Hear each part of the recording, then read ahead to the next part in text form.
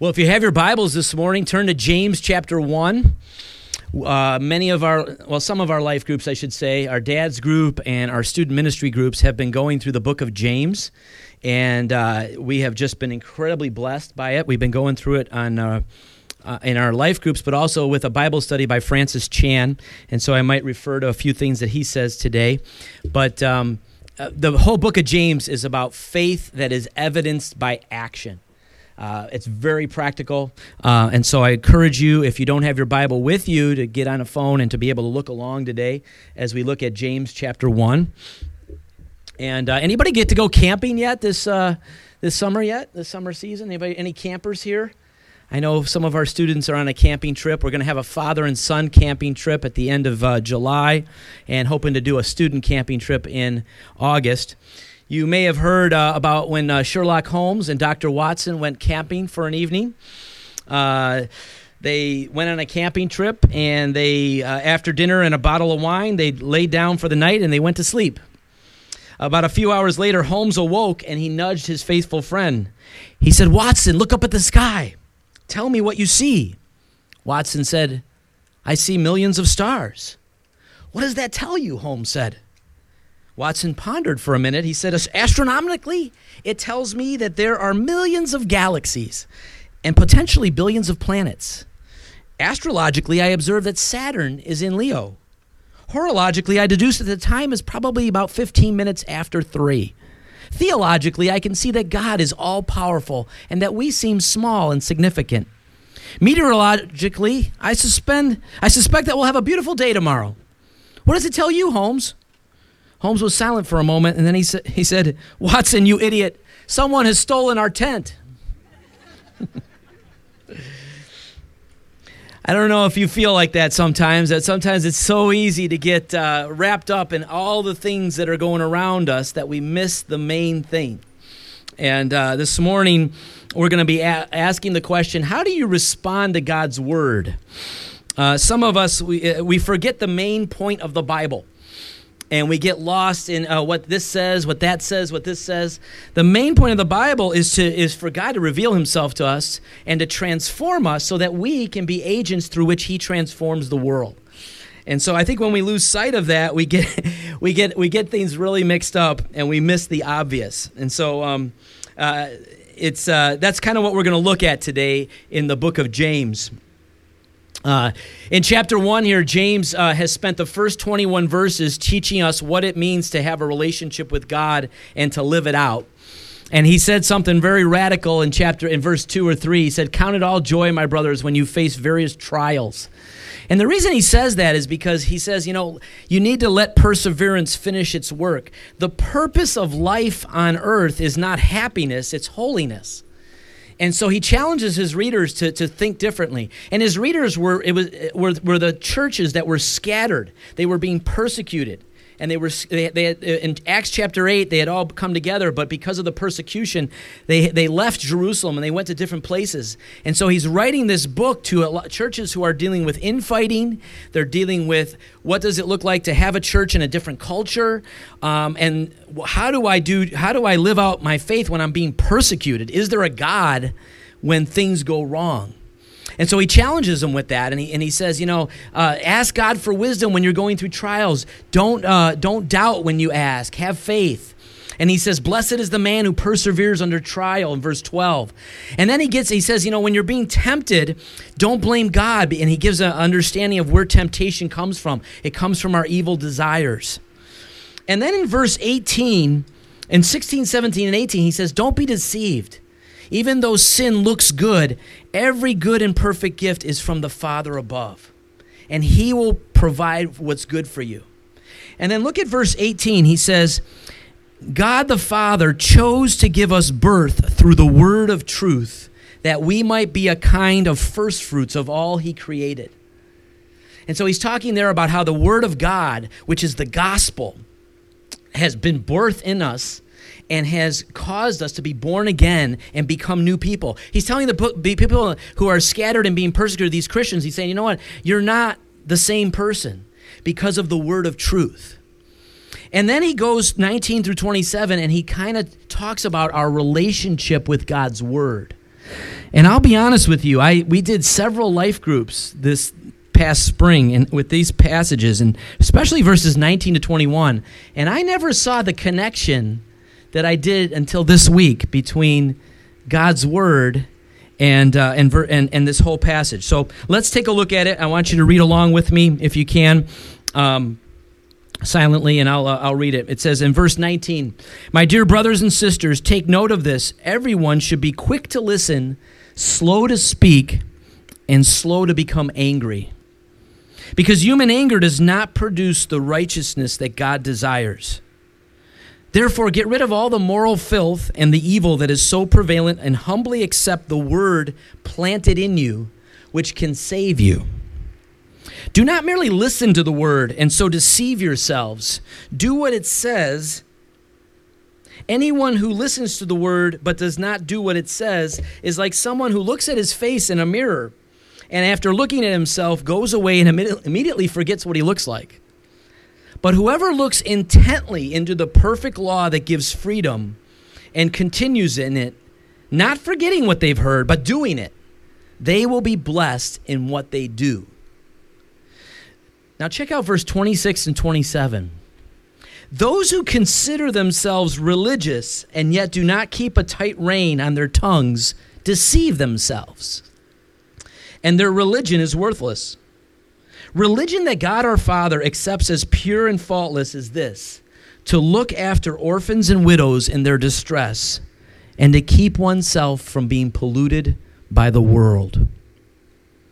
Lord, we pray that as we get into this passage, that your Holy Spirit would show us specifically more of who you are, and that you would move our hearts to respond to what you are doing, and that we would receive your word and respond to it so that we can reveal who you are to this lost world. Lord, thank you for giving us your truth. Thank you for giving us Jesus. Lord, guide us as we go through this sermon today. In Christ's name, amen.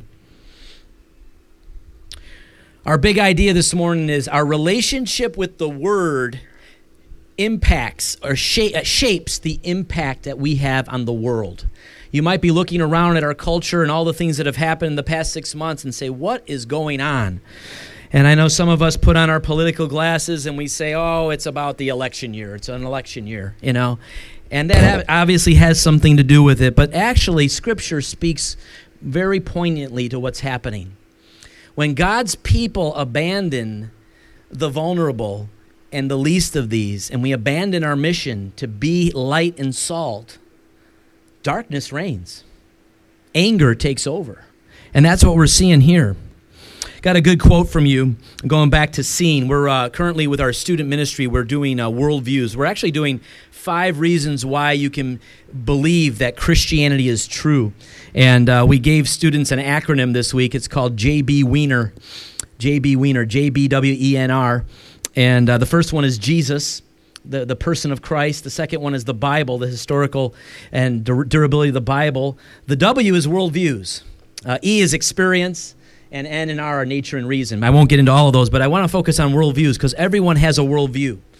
And everyone sees through a pair of glasses. And some of us, we put on our political glasses when we see everything. Some of us put on our emotional glasses. We've been hurt. And so the way we perceive God is maybe distant, or we're angry at him, or we're upset.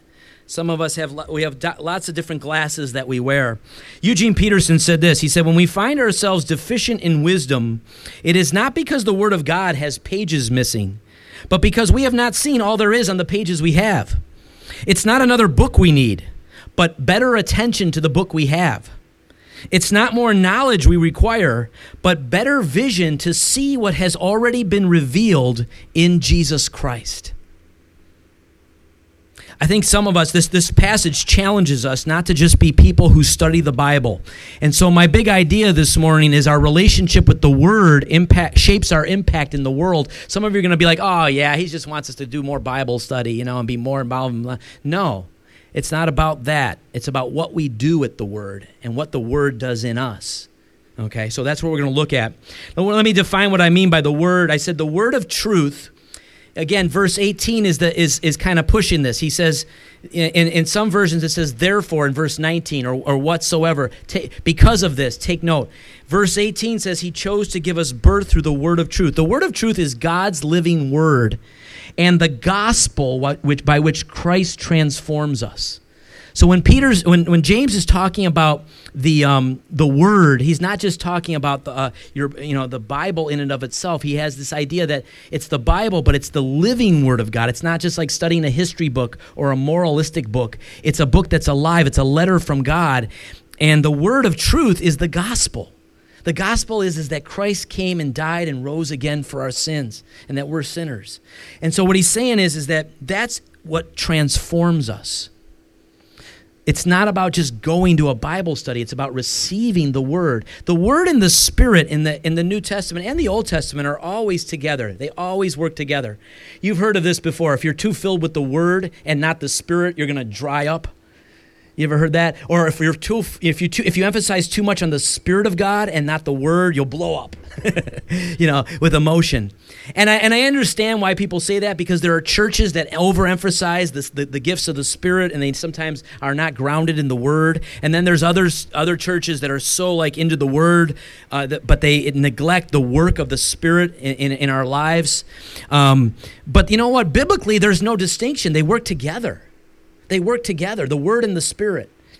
And so the word of truth is God's living word and the gospel that transforms us. And the world is broken, desperate, and hurting. For God so loved the world. John 3:16, you know it? For God so loved the world that he gave his one and only Son. Take a moment and just breathe that in for a moment. The world that you see on your TV and in the city streets and people pulling down these statues and burning and doing that. For God so loved the world. God loves everyone. You know, a lot of us know John 3:16. For God so loved the world that he gave his one and only Son, that whoever believes in him will have eternal life. But who knows John 3:17? For God did not send his Son into the world to condemn the world, but to save the world through him. We got our dog with us today. He comes to these drive-in services. Some of you know him. He's Coconut. I think he's over there hiding underneath the car right now with Debbie. But Coconut, when he was first introduced into our lives, had a problem, and that was called marking, and marking in the house. There's another word for marking, which I'm probably going to have to say in a moment. But, he would do that. And what we were told to do was to, when he does that, to take him over there and say, hey, no marking, or we use no pee-pee in the house. and kind of like to train him to do that. And to this day, if I walk in and I say, did you go pee-pee in the house, he will run underneath a couch and hide.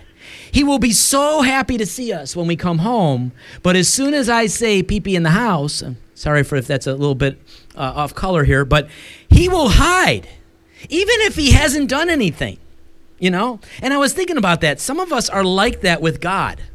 We think God is out to get us. And so whenever somebody says, hey, open up the Bible, read the Bible during the week, spend time with the Lord, we automatically think that he's going to condemn us. And that's why I like John 3:17. It says, for God did not send his Son into the world to condemn us. He's not out to get you, okay? He came into the world to save us. I'm not trying to condemn or hurt Coconut.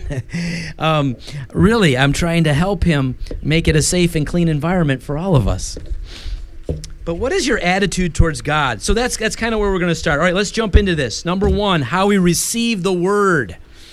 This week, I was I caught on the bottom of one of the ESPN things that David Tyree just left the New York Giants, and I'm like, dude, he's been gone for 5 years, hasn't he? He's like, no. They're like, no, he's been working for the New York Giants football team for 5 years. They said, well, why? Because he's famous for a famous reception. Remember that one? Remember in the Super Bowl against the Patriots where he leans back and he just with one hand catches that ball? It was an amazing catch. It was a glorious moment for those of us who were happy to see the Patriots lose. But he caught it.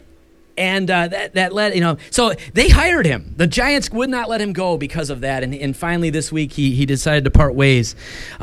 Receiving. As a receiver receives the ball, how we receive the word. That's what verses 19 to 21 is.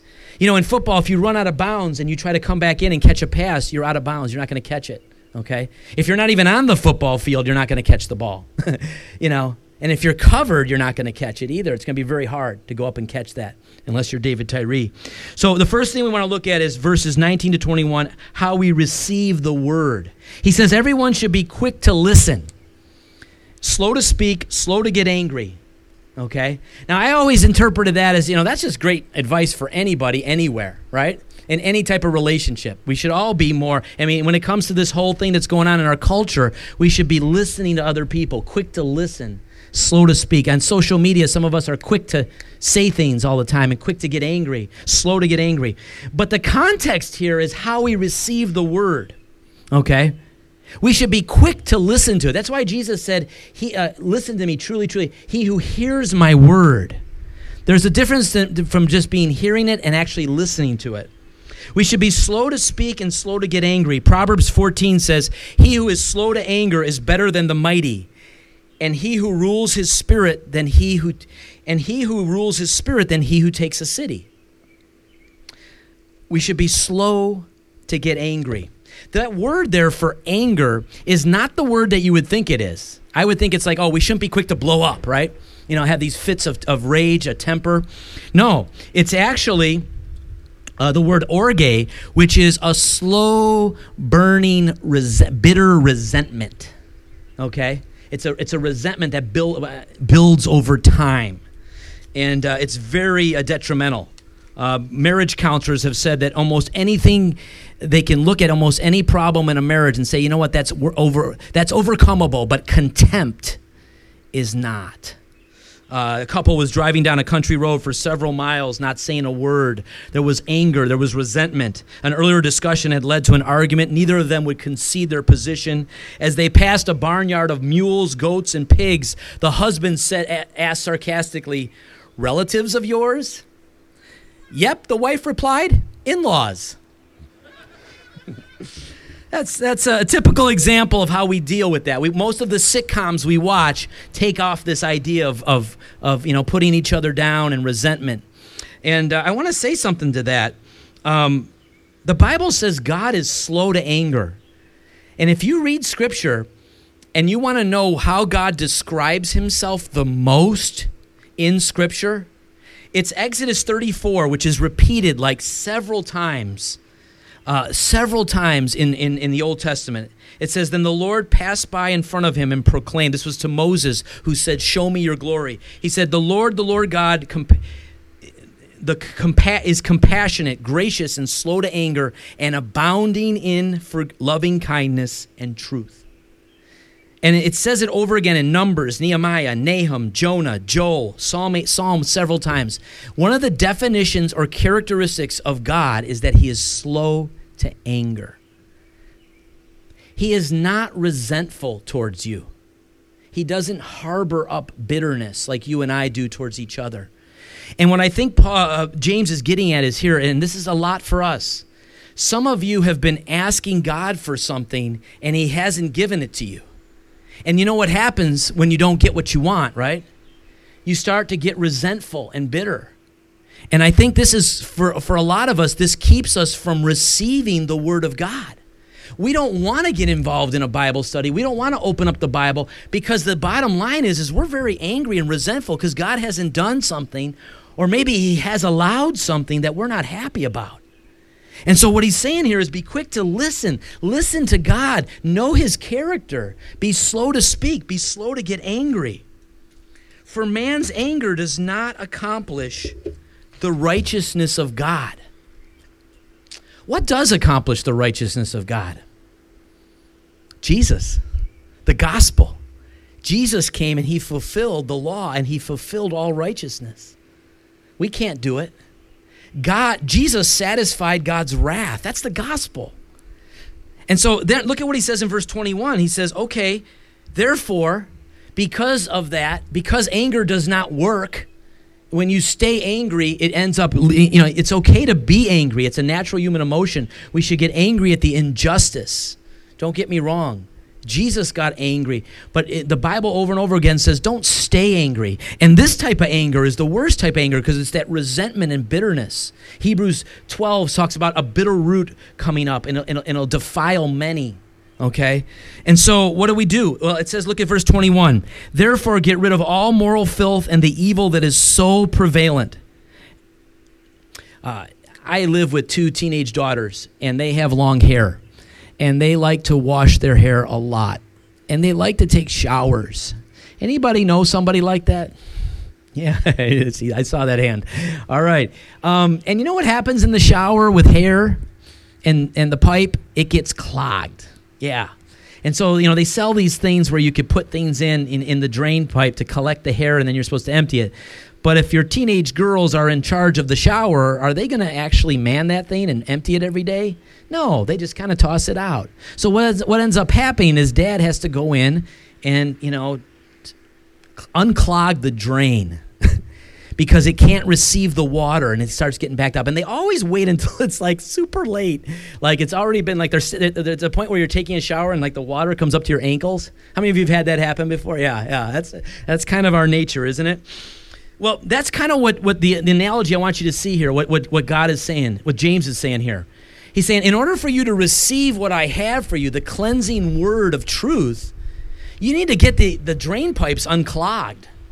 And he's speaking to Christians here. He's not saying to non-Christians, yeah, you need to go clean yourself up and become perfect, and then you can have me. No, he's saying to Christians, you know what? There's a lot of things that are keeping you from receiving my word. Remember the parable of the sower, Mark 4, where he sows the seed on the different types of ground? That's the same word here where he says, humbly accept the word planted in you, which is able to save you. The ground represents our hearts. And he says, there's some people who receive the word at first with joy. Wow, I'm shaking this thing. That's cool. Wow, that's fun. All right. I won't shake too hard. And he says, receive the word, but because they don't have root, when the sun comes out, they fall away. Or because there's thorns, it gets choked. And that's what he's referring to, I believe, here in James. He's saying, you know what? There's a lot of moral filth and there's a lot of evil that's very prevalent in your life. And you say, well, Tony, what does this mean for me? So, ask this question. How much time do you spend watching the news, following all the stuff that's going on in the media, and in allowing that to fill your heart and your mind versus how much time you're spending in God's word and with his people? Because if you're constantly in all that stuff, what it's going to do is, many times it's just going to clog up, especially if you're joining in it, whether it be the anger or the cynicism or the immorality or the debauchery or the swearing or whatever. So he says, get rid of it and humbly accept the word planted in you. So how do we receive the word? With humility, recognizing that we need God and we're allowing it to soak in. See, you and I can go to Bible studies all day and we can hear sermon after sermon after sermon and say, yeah, that was right. That was good. He needed to hear that. But that's not with humility. He says, humbly accept the word which was planted in you. And it's the idea of ongoing planting. God is trying to do something and grow something in our hearts. And this word is the word of God that saves you. If you want a reference here, write down 1 Peter 1:23 and 22. He says, you've been born again of an imperishable seed, and you've not been born of a perishable, but he says that God's word is the instrument through which you have been born again. And then look at what he says in chapter 2, verse 1. Like newborn babies crave pure spiritual milk, so that by it you may grow up in your salvation, now that you have tasted that the Lord is good. So the attitude we're to have towards God's word is we crave it, we desire it, we humbly accept it. So important. You guys ever heard the story of the monkey and the coconut? Many trappers in Africa have used this to trap monkeys.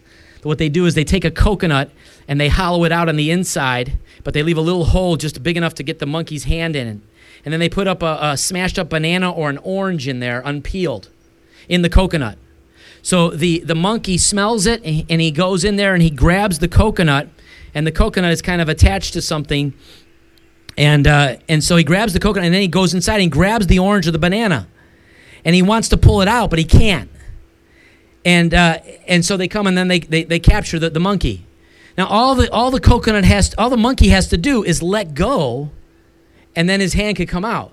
But because he wants that orange and that banana so badly, he doesn't. So he just kind of keeps pulling, and all he has to do is let go.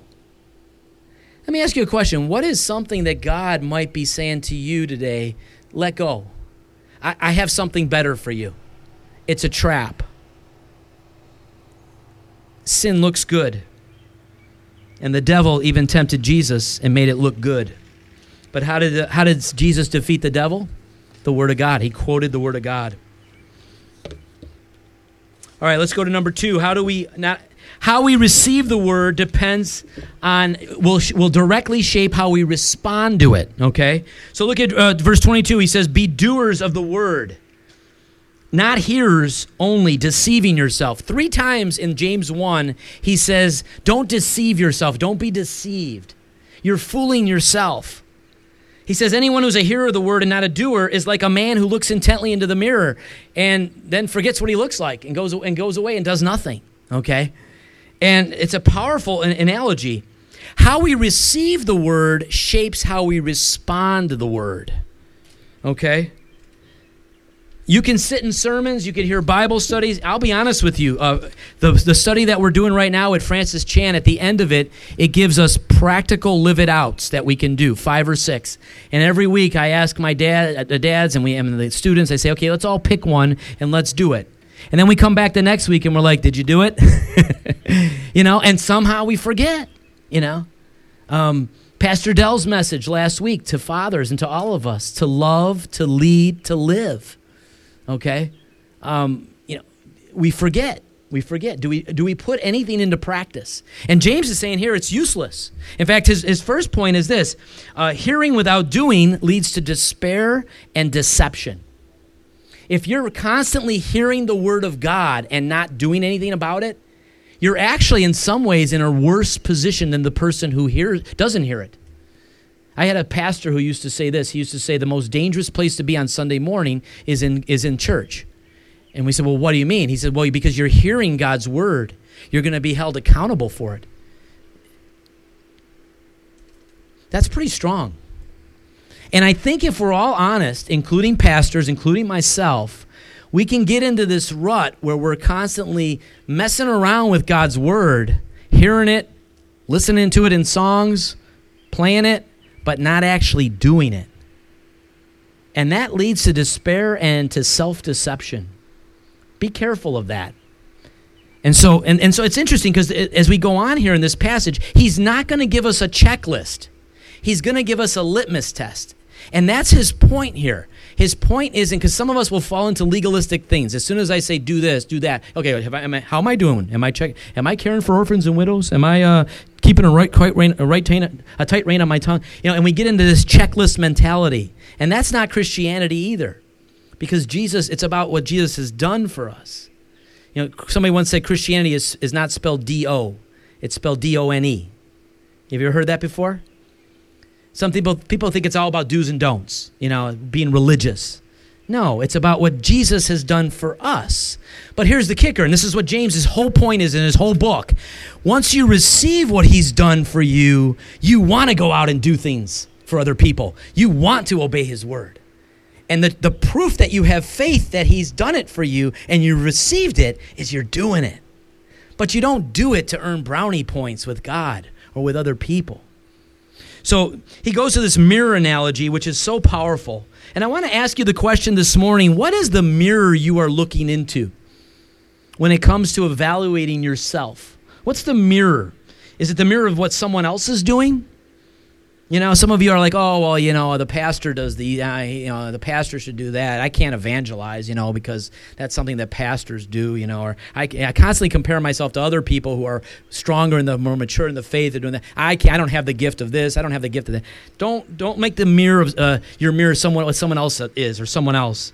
The mirror that some popular author or celebrity places before us, And that shouldn't be your mirror. The mirror that we've created for ourselves, oh, that's dangerous.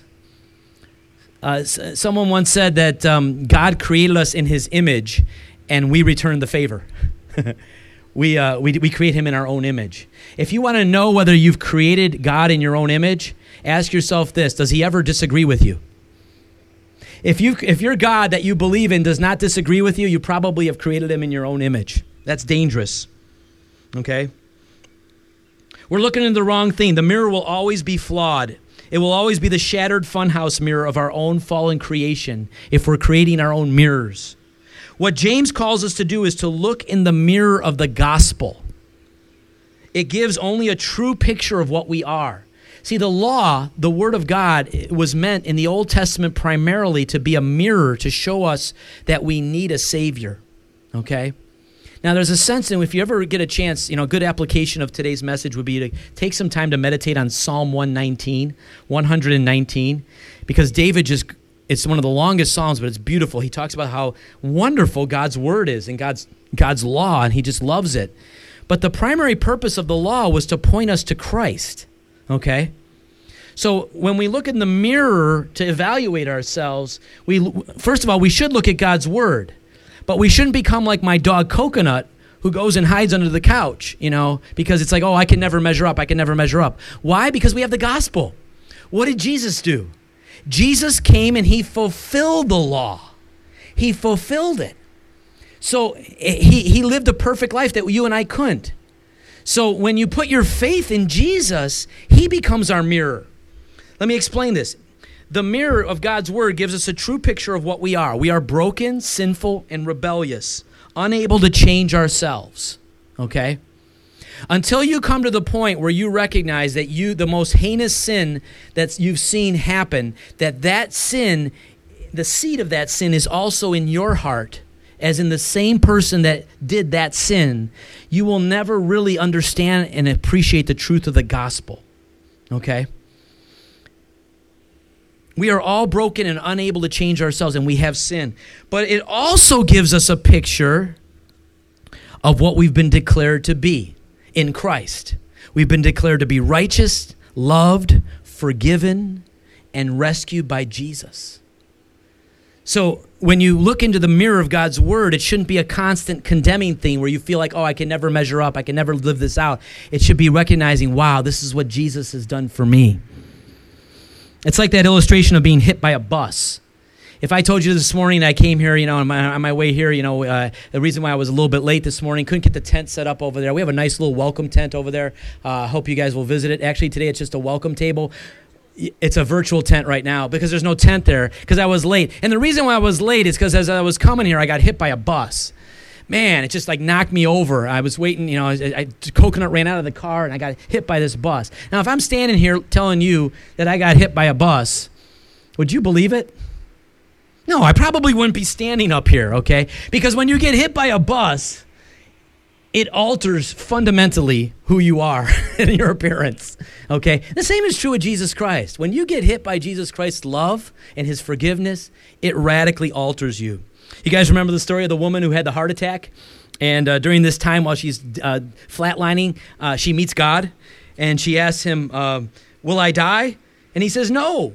You will live for another 40 years, 2 months, and 8 days. At this instance, she snapped back alive. After the heart attack, she decided to make the most of her life. She gets a facelift, a liposuction, and a tummy tuck. Even gets surgery to change the color of her hair. After her final surgery, she walks out and gets hit by a car and dies. She goes up to heaven and meets God, and she's steaming. She's so angry. She's like, what was that? She asked. God's like, what? You died. You said I would live for another 40 years. God thought for a while. He says, oh, I didn't recognize you.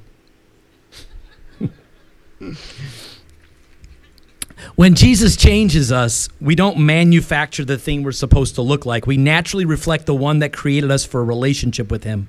And we reflect him by acting on what we've heard. Look at verse 25. But whoever looks intently into the perfect law that gives freedom. I hope you know the Bible is meant to give you freedom. Jesus came to give us freedom. You shall know the truth, and the truth shall set you free. He says this, whoever looks into it, that gives freedom, looks intently into it and continues in it, perseveres, not forgetting what they've heard, but doing it, they will be blessed in what they do. You remember when Jesus washed his disciples' feet and he said, I've given this to do for you as an example. Serve others. But then he says this in verse 17, when you do these things, you will be blessed. It's in the doing that we get blessed. It's not in the knowing or the discussing or even the praying about. It's in the doing, when we start serving others, when we start obeying God's word. So then he gets into how we reveal Christ to the world. And this is so important. Let's look at verses 26 and 27, because he's gonna explain to us. Here it says this: if anyone thinks he's religious and does not bridle his tongue, but deceives his heart, this person's religion is worthless. Religion that is pure and undefiled before God the Father is this: to visit orphans and widows in their affliction, and to keep oneself unstained from the world. The purpose of the Word of God is to transform us. If we receive it, then we'll probably do it. When we do it, we begin to reveal to the world who Jesus is. And that's what he's saying here. Receive, respond, and now we reveal. And the reveal is a byproduct, okay? Let's look at this. What's he saying here? Well, verse 26, he could be saying one of two things. He could be saying, if you're talking, like in verse 22, you're all talk but no action, you're deceiving yourself, okay? Or he could be saying, you walk around with a tongue that's full of moral, decadence, and you're constantly swearing, and you're constantly not controlling yourself, constantly judging other people or complaining or angry. Well, you know what? Then you're just deceiving yourself, because out of the overflow of the heart, the mouth speaks. And so what your tongue says is a reflection of your heart. And he's saying your religion is worthless. Okay? Now that word for religion is actually worship. It's another word for your fear for God. It's not a bad word. I know sometimes we always say, Christianity is not about religion, it's about relationship. Well, here he's saying, he's basically saying your faith, your worship of God is worthless if you don't keep a tight rein on your tongue. And again, he's saying, what he's saying in the earlier verses and throughout this book is he's saying, if you believe in Jesus and allow him to change you and you respond to him, he's going to change your tongue. It's going to happen over time. Some of you may not know this about me, but throughout high school, I had the worst tongue. In fact, in 6th grade, I was kicked out of school for telling dirty jokes. Seriously, 7th and 8th grade was really bad. High school got even worse when my mom died. You know why? Because I was angry. You see somebody spouting things, it's usually because they're hurt. Behind most anger is hurt. And I was going to church at that time. Now, I was not receiving God's word. Although I memorized it to go to Great America, 6 Flags, I memorized verses, I did all that stuff that kids do, to get what they want. Had a girl once who said he always uses the Bible to get what he wants. We know how to do that, don't we? We know how to play the word. But, that's where I was, because I was hurting. And it wasn't until junior or senior year when I gave my heart to Christ that God began to change my heart. And over time, he began to change my tongue. So the antidote to this is, I'm going to go hard, I'm going to work harder at, being slow to speak. No, work harder at going before the Lord and receiving from him and allowing him to change you. Practice what he tells you to do, respond. And then you reveal God's love and grace to other people. So then verse 27, here it is, all right? And I think we're a little bit on we're going good. We could go for another hour or two. Okay, last verse. I'm going to spend some time here, so don't get in the, what do they call it, the depart mode, okay? In the Bible, you can find over 60 distinct times where the people of God are commanded to care for the orphans or the widows or the outsiders. It began during the time of the Exodus when God commanded the Hebrew nation to take care of those sojourners that crossed their paths. It continued as God established laws and practices for exactly how they should be fed and housed. I got a whole bunch of verses here. Maybe we'll put them up during the week, or I could send them to you in the quotes and notes. But the whole, a lot of people say, well, the God of the Old Testament, he's so, mean and wrathful. No, he's not. It's the opposite. He commands us to reach out over and over again to those who are most vulnerable and those who are marginalized. And in those days, especially in the days of James, it was the orphans and the widows. Because the widows in that culture, it was more of a patriarchal society at that time, and they were very vulnerable financially, emotionally, and physically, and the orphans as well. And so the heart of God is for those people. Even Jesus said, you will always have the poor with you. That's an interesting phrase that he said, and he says he commands us to do that. Now, this verse is not a command. It's a reveal. He's saying, if you do these things, this is what true religion is. All right, let me give you some of the words in here that he's going over. Pure and undefiled religion. That word pure is where we get catharsis from, or from the catheter. The idea is cleansing. If your religion is cleansing, he says, if your faith is going to clean up the world and bring purity, it has to be this. And it's interesting, he says, before God and the Father. God is our Father. And he says to visit the fatherless. That word visit is a little bit kind of, the word literally means to go after, to look after, to move towards, and to care for. So it's not like this idea where we go in, on a missions trip and we serve some orphans for a week and we say, wow, I did it. That's not the idea. No, this is why I'm telling you, this is a reveal. The heart of true religion and the heart of God is to do what Jesus did. For God so loved the world that he what? He gave his only son. What does John 1 say? The Word moved into the neighborhood. The Word became flesh. It's called incarnation. We don't do things for the community. We do things with them. That's the nature. You say, who would do that? That's why he says at the end of the verse, he says, don't be stained and polluted by the world. You know what the world says? The world says, isolate and insulate. Make your money, get your treasure, and then isolate yourself and insulate yourself from pain, from hurt, and from brokenness. That's what the world says. Me first, me first. And the heart of God is to go into the darkest places and to love those who are hurting and who are broken. In one sense, we should see Christians out there lovingly ministering to these people who are pulling down the statues and are so angry and whatever. We should be ministering. We shouldn't withdraw and say, I'm just going to isolate and insulate. Why? Because that's the heart of God. God is after people. The story of the Bible is God coming to redeem us, not us trying to, reach out to God. We don't want God. Nobody wants him on our own. Romans 3 says there's no one that does good. But the miracle of the gospel is that he's coming after us. So that changes everything. And this is what the Christians in the first century were known for. I want to read you a quote. It's really cool. It's from 2nd century philosopher Aristides. Aristides was not a Christian, not by a long shot, but he observed Christians in the early part of the 2nd century. And this is what he wrote to Emperor Hadrian in 125 AD about the rise of Christianity in the Roman Empire. He said, they love one another. These Christians, they love one another. And from widows, they do not turn away their esteem.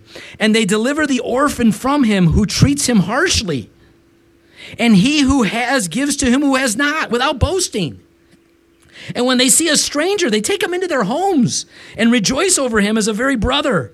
For they do not call them brethren after the flesh, but brethren after the Spirit and in God. There are found in their other writings things which are hard to utter and difficult for one to narrate, which are not only spoken in words, but also wrought out in deeds. In other words, Aristides says, I can't explain it. I'm not sure I'm going to argue with it. But when people of faith take seriously what Jesus says about caring for others, it causes our society to notice. And there's the underlying motivation is the gospel. We love because we have been loved. We serve because we have been served. We humble ourselves because one greater than us humbled himself in his death on the cross. The reason most of us have never done anything is because we've seen the overwhelming global need rather than seeing the one that's right in front of us. That's so important. God will never touch your heart. Even a sermon won't touch your heart. It will for a couple days or a week. But you'll never allow God to get a hold of your heart until you receive his word and respond to it. But then really what has to happen is you need to see the need in front of you. The neighbor who's hurting, the lonely person who's outcast. And you need to see that person in the way that God sees them. Have the eyes of Jesus. What would it look like if you didn't just volunteer a couple of hours in the pregnancy support center, but we actually took a young pregnant mom into our family? What would it look like if we didn't do something to our community or even for our community, but with our community? What if we, what would it look like if you refused to simply paint the wall, but you got to know the person whose wall you're painting? What if we incarnated ourselves into our community the way that Christ incarnated himself here on earth? How would that change our backyard? That's our challenge today. Let's pray. Father, I thank you so much that you've given us your word. We're not in the dark. You've revealed yourself in nature, but you've also revealed yourself in Jesus. And I thank you that he is our mirror. God, I pray that you would help us, Lord, to humbly accept your word, your truth in our life. Allow it to change us. God, I pray if there's anybody here that needs to get rid of some things, to unclog the drain, I pray, God, that you would give them the power and the strength and the community to do it. We can't do this alone, God. We never were meant to do it alone. There's some people here who need to let go of the coconut, get their hand out of it.